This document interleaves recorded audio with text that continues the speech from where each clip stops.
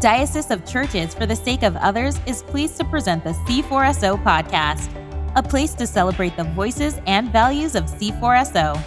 C4SO is a national diocese of the Anglican Church in North America led by Bishop Todd Hunter. You can learn more about us at c4so.org.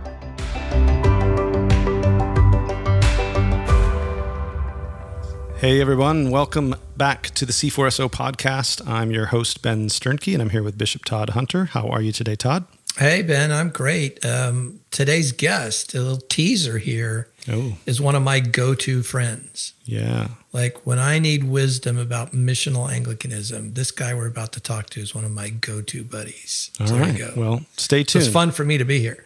We're going to introduce him in about 30 seconds. So anyway, yeah, that's good. That's good. We are continuing, as Todd teased, our series today on the gifts of Anglicanism for the body of Christ. Over the past few decades, a lot of us have found ourselves on the Canterbury Trail, drawn by the Spirit into the treasures of the great tradition of the Church, but at the same time, trying to steward those treasures within a rich, contextual, kingdom-centric mission, without getting kind of mired in a stiff traditionalism that hampers mission and Spirit-empowered mission.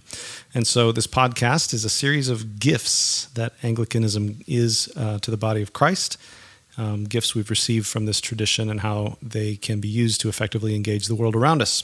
So far we've talked about the centrality of the Eucharist, and then we've talked about the formative power of liturgy, and today we're talking about another topic that overlaps and relates to those two, which is the Book of Common Prayer. And we have a guest with us to help discuss this today, the Reverend Dr. Winfield Bevins. He serves as the director for the Asbury Church Planting Initiative. He's written several books, including the one that we're going to focus on and talk about today, which is called Our Common Prayer, a Field Guide to the Book of Common Prayer. Winfield, welcome to the C4SO podcast. Hey, it's great to be here with you. Looking forward to the podcast. Yeah. Before we dive in, tell us a little bit more about yourself. All we've got is that you're the director of this church planting initiative, but what else do we need to know? Yeah. Well, I'm a church planter. I've been doing, engaged in church planting and mission for the last, I guess close to 2 decades. Prior to coming to Asbury, had served as canon for church planting for Diocese of the Carolinas. I'm an ACNA priest. As Bishop Todd mentioned, we've become good friends over the last few years. A part of what I do at Asbury Seminary, it's a global church planting initiative. We've trained leaders. It's really amazing. God's really used this to just introduce me to the global church. And so I work with a lot of different movements in global contexts. I work all across the Anglican Communion with different provinces, as well as here, obviously here in the United States as well. I love to write. I've written several books. I'm also an artist and do iconography, and so it's just a quick snapshot. I'm a surfer too. If I had to throw in one surfer little. Too. Wow. Yeah, we had. You know how they say, Ben? Kentucky. You know how they say, Ben? There's just a small line between genius and insanity. That's where Winfield lives. Yeah, he's right like, there in that liminal space. He lives in that space of a fine line between many geniuses and insanity. Yeah. Yeah. I always. Yeah. Go ahead, Winfield. Well, I was going to say, I really see my role as I have a foot in academia and a foot in the real world. I'm a practical theologian. I write. And I really try to write for the church, to support the church, and that's a real passion that I have, is to kind of connect those two worlds, as John Wesley called knowledge and vital piety, joining the two so long disjoined, and that's kind of part of a sense of calling on my life. That's great. Yeah, I always feel bad for people when they say they're surfers, but then they live in a place like Kentucky. Which, surfing's probably that's so not great empathetic there. of you, Ben. Just stick the knife in there, Ben. So literally, I lived on an island. Outer Banks was an island. We planted a church there. We were there raised our kids there, and got a call from Asbury. They headhunted me and made me an offer I couldn't refuse. And so in my living room, I have a beautiful retro longboard hanging over our mantle. And oh man, so my longboard from Virginia Beach when we lived there was because I was overweight, still a little overweight, but it was so long, so thick, and so wide that the local Navy guys who used to surf out in Virginia Beach with me called it the USS Hunter. The USS. I said, hey, I need it to float me. Look at my size. You know, these 19-year-old Navy kids are out there with their buff bodies, and I'm old and fat trying to longboard. Oh, wow. Yeah, that's something I've literally never done. I've never tried surfing. So that's one of you all have to teach me sometime when we're all at the coast together sometime. Well, Winfield, did you, I've been asking all of our guests this question. Did you grow up in the Anglican tradition? And if not, maybe you could share with us the story of your journey into Anglicanism and what initially attracted you. No, that's great.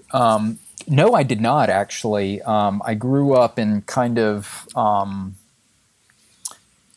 a nominal Baptist background. You know, grandmother would take me to church once a year, you know, type situation, and just really grew up in really a non-religious kind of environment. Had a radical conversion experience at 19. Sensed pretty quickly a call to ministry. Had a Holy Spirit encounter at a retreat, and went to Lee University. That was my trajectory. And it was interesting. At Lee, I was introduced to John Wesley. And, you know, through the writings of, I kind of followed Wesley back, if you will, and kind of followed his sources. And Wesley was an Anglican minister. He was an Anglican priest. And kind of started studying and fell in love with the early church and really drew from Wesley's sources. And had ended up planting an independent, non-denom church. And part of my kind of spiritual journey, we were on an island and was planting churches, had launched an interdenominational network of churches, and had really felt something missing. You know, I kind of would have described myself as probably missional, kind of evangelical, you know, mildly charismatic. And, you know, I tell people I was kind of a closet Anglican. You know, I stumbled across the Book of Common Prayer, which we're going to be talking about today, and just fell in love with the Anglican tradition. And some of my, you know, best friends from college had planted a vineyard church in Atlanta.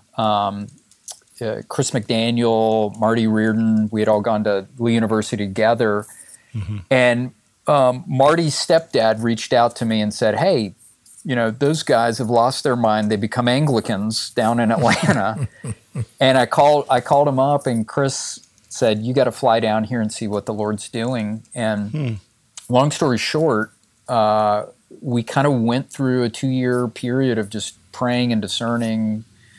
I sensed that the Lord was calling me to become an Anglican priest, and our church just kind of went on the journey with me. And I've written about that in some of my books, Ever Ancient, Ever New, The Lure of Liturgy for New Generation. I kind of share a little bit of that story. But it was interesting. It wasn't just me. It was kind of the church that kind of made that shift with us. And so that's... It's a quick snapshot of mine. There are obviously more details and facts and names that are anonymous. But no, that's really helpful. Yeah, it's interesting. You know, that's our topic today, the Book of Common Prayer, and that is a common theme in people's journeys into Anglicanism, is sort of finding the Book of Common Prayer, becoming interested in it, and wanting to learn more about it. So most of our listeners are probably familiar with the Book of Common Prayer, but maybe not everybody uses it frequently. So maybe just give us like a beginner's overview, like what is the Book of Common Prayer? What's in it? And just give us an overview of the Book of Common Prayer. Kind of treat us like beginners. So if we don't know anything about it, what is it? Yeah, so what's interesting is actually one of the core courses I teach is worship, prayer, community in the Anglican tradition at Asbury, but I'm going to you know, I could go into all this stuff, but I'm just going to boil it down. One of the beauties of the English Reformation was the production of the Book of Common Prayer, if you will. And Cranmer, who kind of essentially acted as the editor, was the Archbishop of Canterbury kind of during the Reformation time period, kind of essentially edited this book of prayers and collected prayers from the church. And one of the beauties of the English Reformation is that it retained kind of the beauty and cadence of the great Catholic tradition.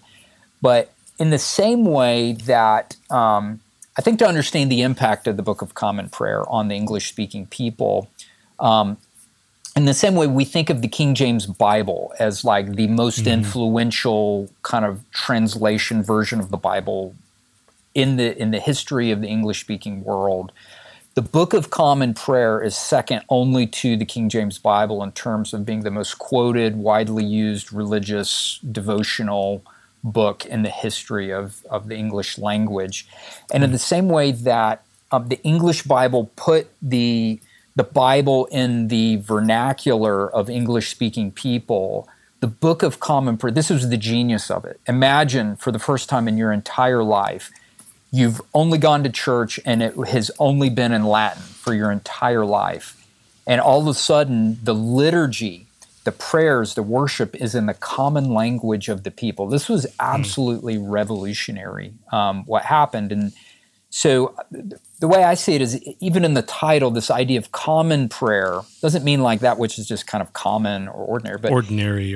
But it's something that brings the people of God together in corporate prayers. And so that's a quick snapshot about the beauty, I think, and the genius of the Book of Common Prayer.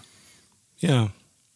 And so what give us an overview of like what's in it then? It's it's the Sunday liturgy is part of that. You got the daily office. I mean, what other kinds of stuff do we find in the Book of Common Prayer? Yeah, so the Book of Common Prayer, it has the liturgies that we pray together. I think the other kind of beauty of it's what we do in together in corporate worship, but it's also a prayer book that is used by individuals or families.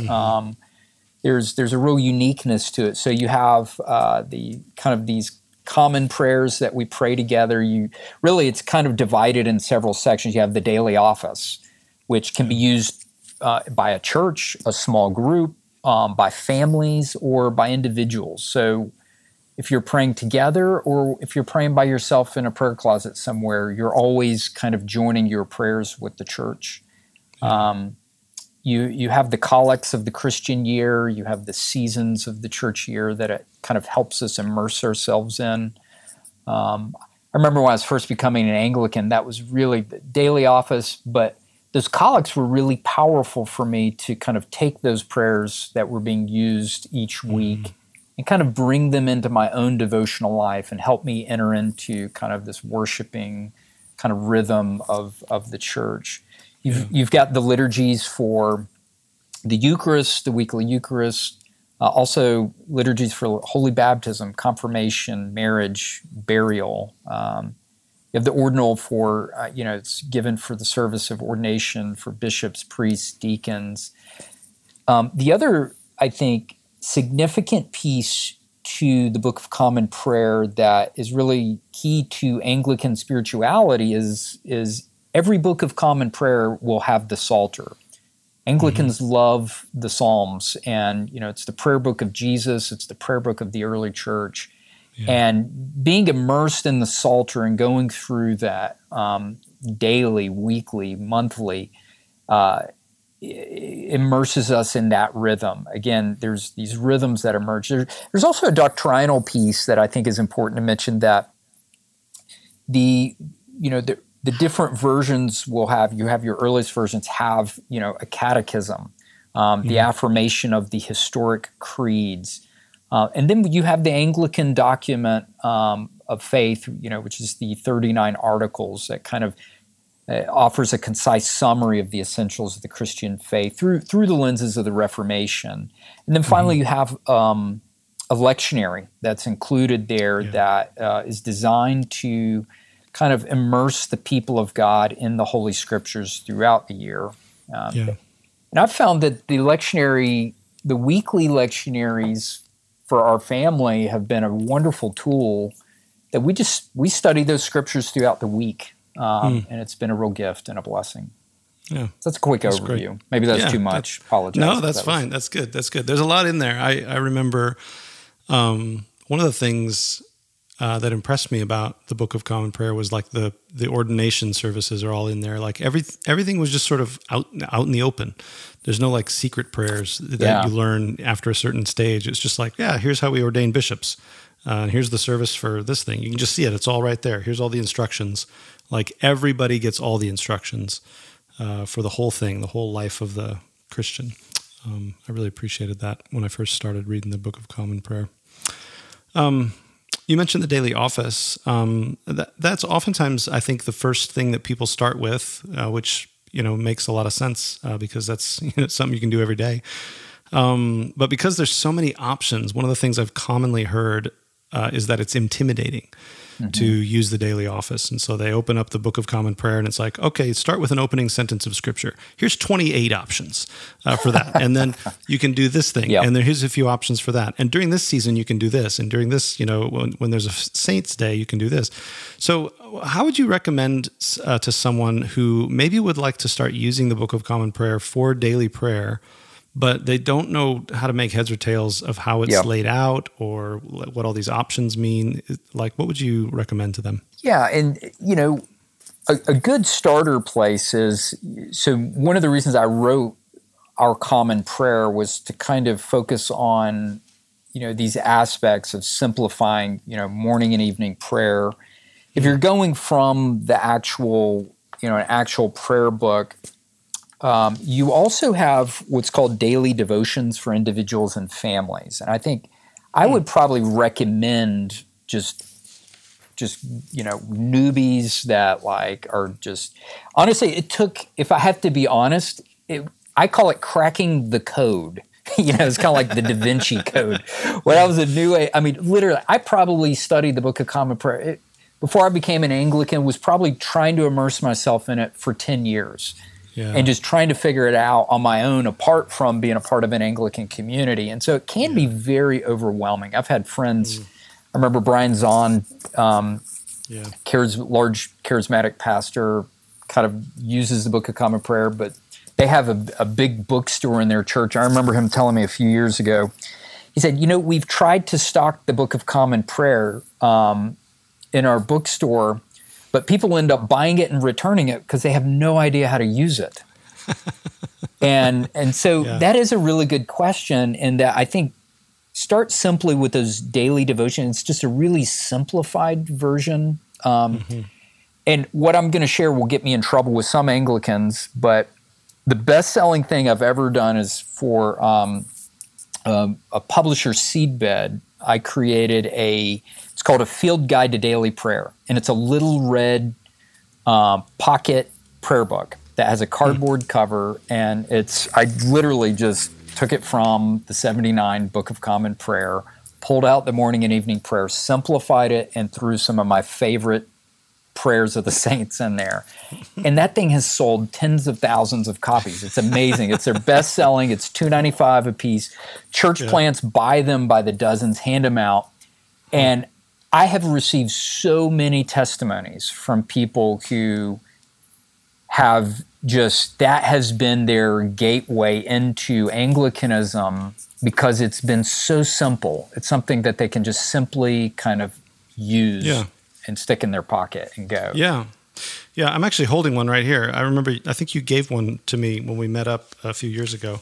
Okay. It's literally pocket-sized. You just kind of throw it in your back pocket, and it's an easy way to simplify it.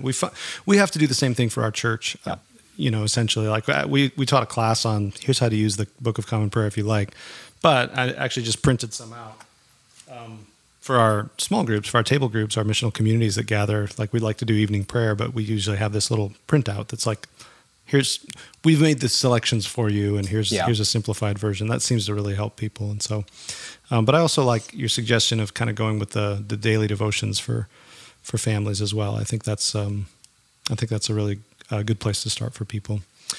What would you say is one of the most underutilized parts of the Book of Common Prayer, like a treasure that's in there that maybe many people don't know about? Yeah, for like individuals or just church use in general. Anything you like. What comes to mind when I ask that question? Yeah, I think, wow. Yeah, I think most people think of it in terms of the morning, evening prayer, the daily office. I think close to Cranmer's heart was the Psalter that's in there. It's in there for a reason. And it's actually designed to go through it daily, on a repetition each month, and to repeat that. For me personally, and it's in the back and it gets lost, I think, and people don't realize it's there, is the prayers and thanksgivings. And it's a collection of prayers for, special occasions. These can be prayed by yourself or with families or with small groups. And for me, that has been probably, if I had to be honest, my favorite, most. Again, I'm a church planner as well as teaching different things, and I just pragmatically, the prayers and thanksgivings have been such a great gift, because the beauty of the tradition is sometimes you don't feel like praying, and sometimes you don't have the language to articulate certain things. Yeah, and these prayers help us pray with the church. There are other people praying these prayers, and I tell Methodists, hey, some of these prayers were the exact same prayers that John Wesley prayed. I love, if I could just share a couple quotes about that. C.S. Lewis said it this way. He says, "At its greatest, it shines," talking about the Book of Common Prayer, "with a white light that hardly is surpassed outside the pages of the New Testament itself." John Wesley said, "There's no greater liturgy in all the world, either ancient or modern, which breathes of more solid scriptural rational piety than the common prayer of the Church of England." And these prayers, they're beautiful, they're thoughtful, there's a cadence to them, they're poetic, they're theological, they're biblical.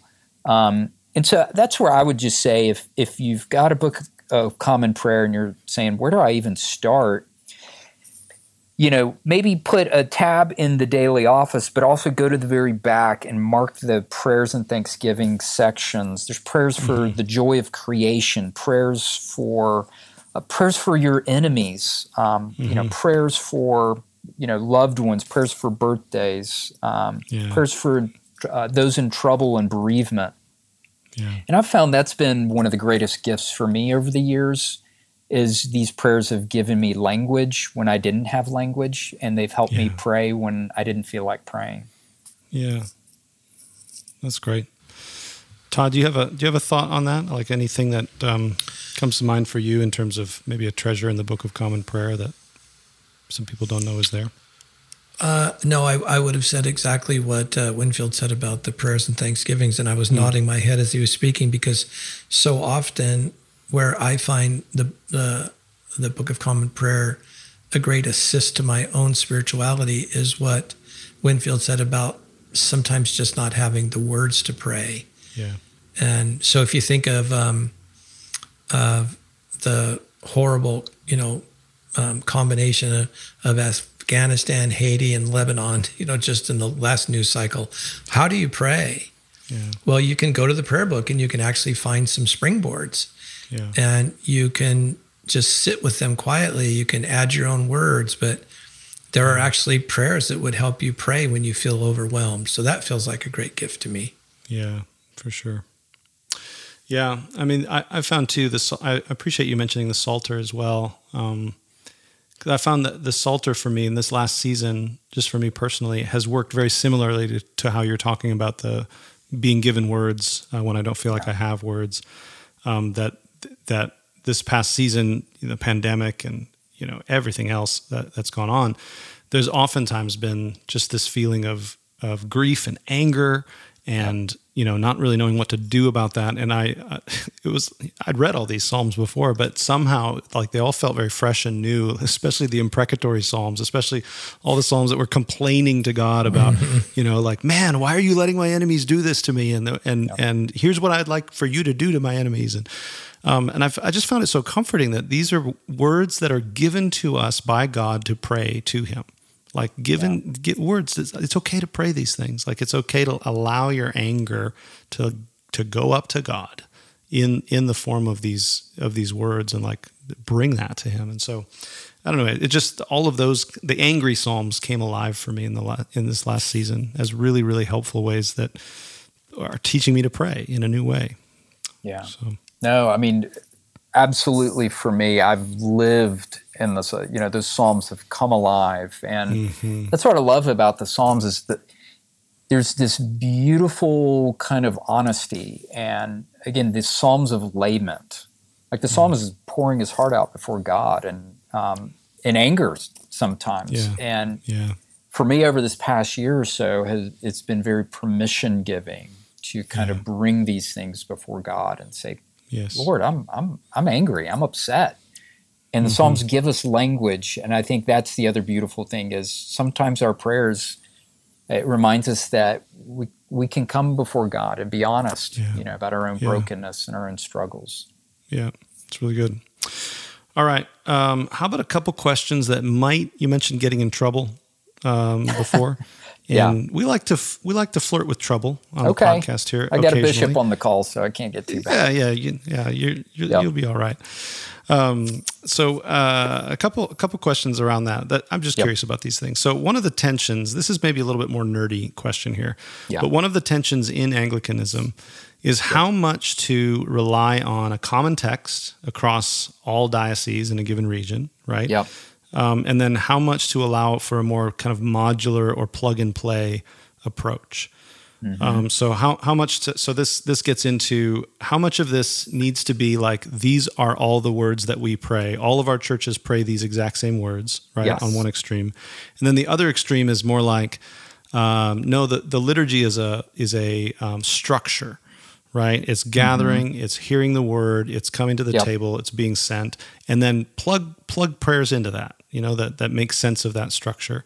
So there's a tension between those two things, right? Between we all pray the same words to there's room for contextualization and kind of plugging in modular kind of prayers, that kind of thing, based on, current events, the communities you serve.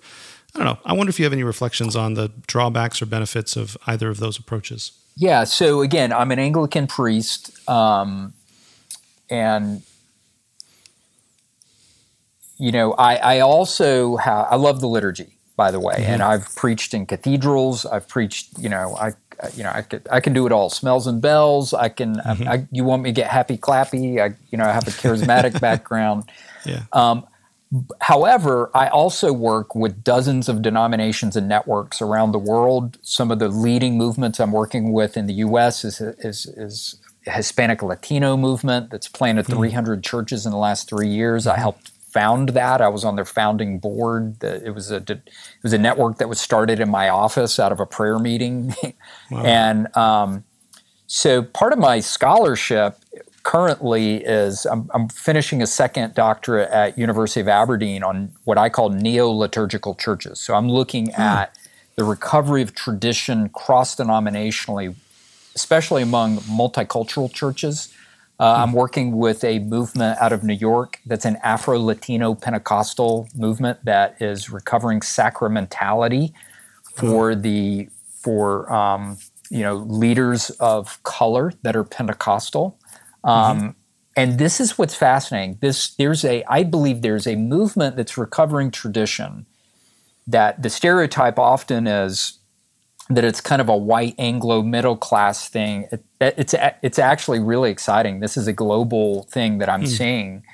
And with that, so again, I have an Anglican hat, Ben, but then I also have a global multicultural missiological kind of hat that I wear as well. Yeah. And so one of the things that I teach, and I kind of draw from the work of Robert Weber. Weber was at Wheaton, coined the phrase ancient future.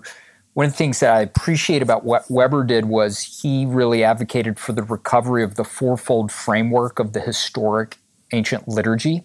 And so in some ways, you have this liturgical renewal movement that started in the 19th century in the Catholic Church in Europe that was a recovery of early church sources to bring renewal of worship in Catholicism.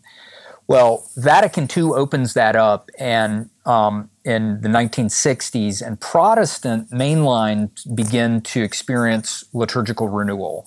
And there's prayer book revisions happening across the 1979 prayer book as a result of that. You have the Methodist kind of new prayer book. You have Lutheran, Presbyterians are creating new prayer books. Well, in the 70s, evangelicals start experiencing this. Weber hosted a thing at Wheaton. Anyway, I'm trying to get there quickly. That's fine. You have this generation coming out of evangelicalism that are probably guys that are kind of a lot of young clergy that are coming into the ACNA are part of what I would call this.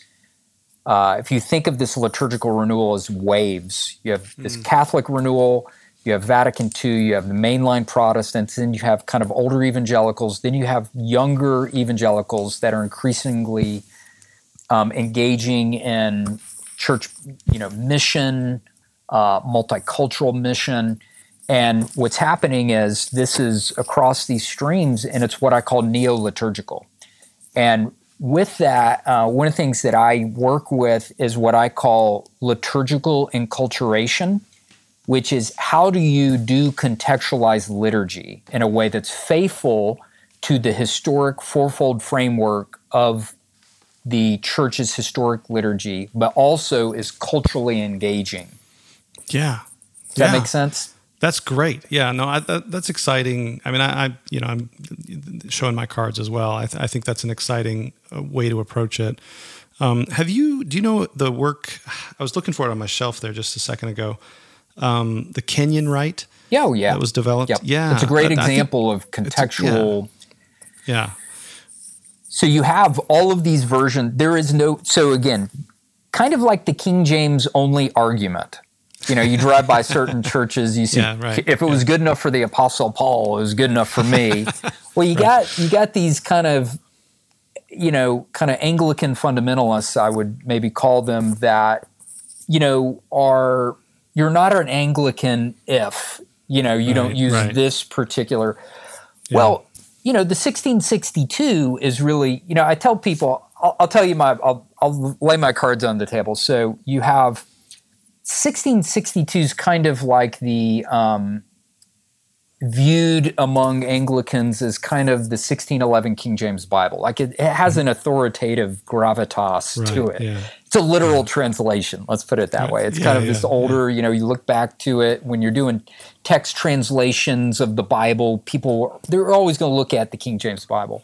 Yeah. Then you have the 1979 BCPs viewed as kind of like the NIV. It's kind of like, hey, they're leaning a little left with the translations, getting, loose with some of the translations. It's good. It's popular. And then the new 2019, which I love. I've got it. I was at the provincial assembly when we kind of brought it out. I've got, the 2019 is kind of like the ESV Bible. It's kind of like we're going to go back to a modern, we're going to draw inspiration from the 1662. Yeah. We're going to be really kind of, real kind of clean, crisp, kind of a literal modern translation. That's how I kind of see the 2019. Yeah. Put the prayer of humble access back in there. Yeah, there you go. Yeah, that's helpful. That's a funny analogy, but I think it holds, from my understanding. So here's the second question that might get you in trouble if you're interested in getting in trouble. But you mentioned these different prayer books. What is it that you personally like about the 79 prayer book better than the 2019, and vice versa? What do you like about 2019 better than 79? Yeah, just throw some things on the table here. So let me tie a bow on the last comment. Go ahead. Where I was trying to say with the idea of I'm working with all of these cross-denominational, interdenominational, helping. I feel like a lot of my work is helping evangelicals, charismatic Pentecostals recover the great tradition. Yeah. I'm an Anglican. I love it. I'm bought in. I'm all in. All right. Mm-hmm. However, I'm not called to make Anglicans. I'm called to make disciples. Yes. And I believe that the great tradition of the church holds great gems and jewels and riches for all of us. And so what I'm trying to do in a lot of my writing, I have a new book coming out with IVP next year called Liturgy and Mission, is to really say, this is the historic framework of the liturgy that actually inspires us toward mission, and here's how we can contextualize that. So I'm working broadly. So in answer to your question, back to the 79,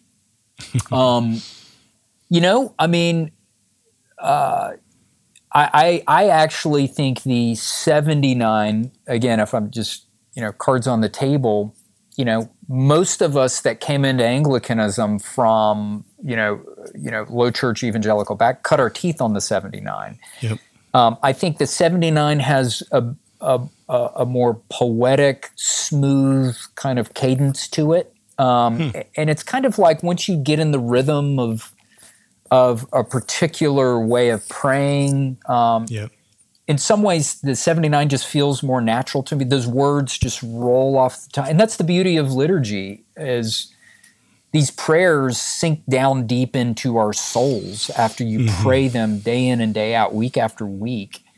So I think part of it is just maybe a habitus of just praying those prayers, for a number of years. Yeah. I like the beauty of the 79. I think it has it's like the NIV Bible. The NIV Bible's very simple. It's at a third grade level. There's a beauty and a simplicity to that that's very accessible. And I think that was part of the intentionality of the 79 BCP. 2019, I appreciate the attempt to recover some of the beauty of the 1662 kind of language. There's some fresh new prayers that are incorporated in there. As a Wesleyan, there's a John Wesley's covenant prayers in there. So that's a good one. Yep. I got to give some props to our brothers and sisters that were on the prayer book committee for the 2019. Happy to use it. I've used it. Worship in an Anglican church that uses it. And so I don't really have any complaints there. I think I would just say the contrast is maybe the 79 just from using it for so long just feels a little more natural and a little smoother to me. Yeah, I appreciate you sharing that. I think that's doesn't need to be authoritative or anything like that. I'm just curious about comparing them. We've done similar. We've integrated the 2019. We use those the collect cycles, from that Book of Common Prayer. And I think for me, one of the differences that I've noticed is I really like in the 2019. I really like the Eucharistic prayer around the table. I think that is just a wonderful proclamation. I feel like the resurrection of Jesus, the trampling of hell, all of that stuff comes through really, really strongly in that prayer, in the renewed ancient text prayer, which I really like. But I've come back to the daily office in the 79 Book of Common Prayer. I think I prefer that because the readings are a little shorter and they follow the church year rather than the calendar. And so I've gone back to that in my own kind of personal devotions. So anyway, one last question for you, Winfield. How would you say, you've kind of talked a little bit about this, but I wonder if you could just reflect on this a bit. How has the Book of Common Prayer impacted you personally? How has your own devotional life, Christian life, spiritual life changed because of it? Yeah, great question. I think, for me, coming kind of out of an evangelical kind of charismatic background, if you will, I prayed, all my prayers, it was me praying, and it felt like I was carrying everything. And I think the gift of the Book of Common Prayer for me is I feel like I'm praying with the church. I feel like it reminds me that I belong to the church, and that I'm connected to a larger body of believers, past, present, and future. I love how a lot of these churches, or a lot of the prayers and the liturgies are actually rooted in the history of the church. Yes. And these same prayers are being prayed by brothers and sisters around the world.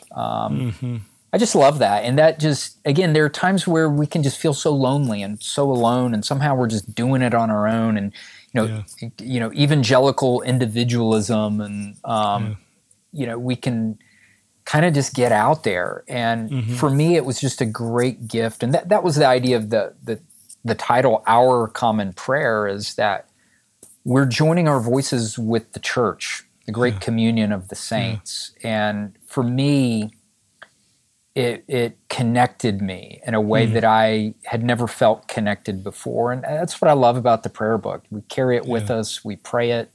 We pray these prayers, sometimes with others, sometimes by ourselves, but we're always joining our voice with the church. Yeah. Yeah, that's really well said. I've had that sense as well, of that being a gift to my own spirituality, that it's less just me on my own trying to talk with God, and more, now even if I am on my own praying, I have a sense of I'm praying with the church, past, present, future, like the communion of saints is with me. The church around the world is with me, and we're doing this together. It's really well said. So, Bishop Todd, any final remarks? Yes, go ahead. So I was going to say, well, just to answer the question about why Winfield's been a cherished go-to friend for me, is several times as he was talking, he, without saying it, he gave a tip-off to that he's also something of a missiologist. He used the word contextual a few times. What I appreciate about Winfield, and I just love to hear you just say a bit about this before we close, Winfield, and this is a caricature, but some people, it's sort of like mission, and then, prayer book, whatever, blah, blah, blah. And then it seems like there's other people, it's prayer book, and then mission, blah, blah, blah. And what I've appreciated about knowing you, whatever it's been, 5, 6, 7 years, is that you found a way to work these things together seamlessly. So it's not like mission is something and then the prayer book is something religious or something, but you found a way to seamlessly work these things together. And maybe you could just say a word about that as we close. Yeah, I think that's an important point. Thanks.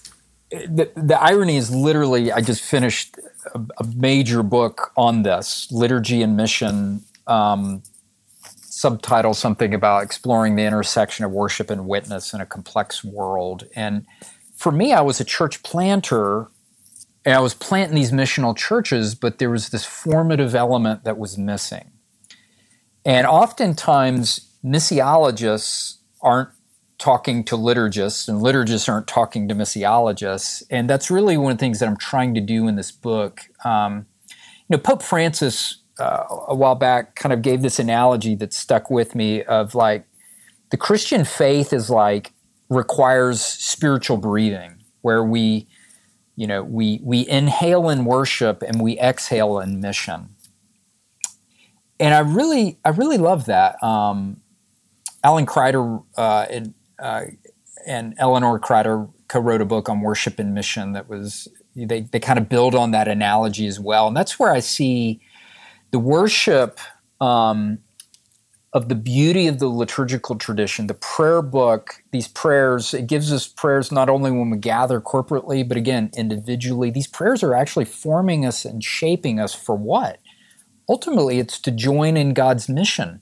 The ancient Mass, is called the Mass because it comes from the word missa, which the priest proclaims, "Go, you are sent." And every Sunday in liturgical churches all around the world, millions of believers are sent back out into the world with the priestly blessings, but oftentimes we don't connect those things. Mm-hmm. And I think there's something in the very nature of the liturgy, and especially the sacraments, that actually point us to mission, that we're called to join in God's mission. And we could do a whole side thing on kind of the missionality of the Eucharist. In it, there's justice, there's mission, there's it's all there encapsulated in the liturgy. And the four, I've referenced the four movements.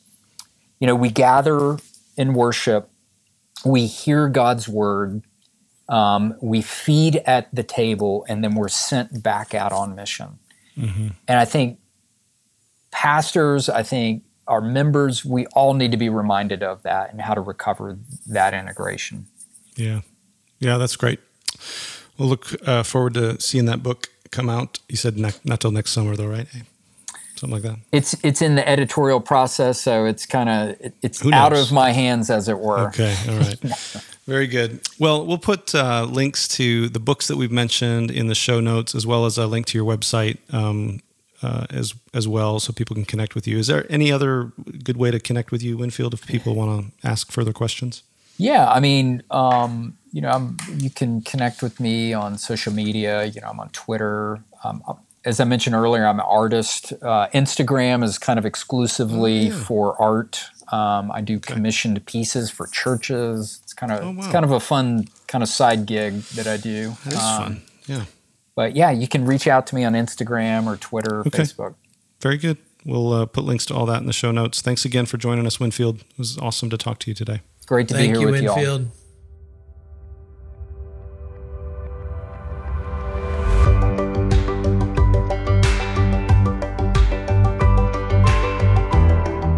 Thanks again for listening to this episode of the C4SO podcast. We hope you enjoyed our conversation. Email us your thoughts and suggestions at connect@c4so.org.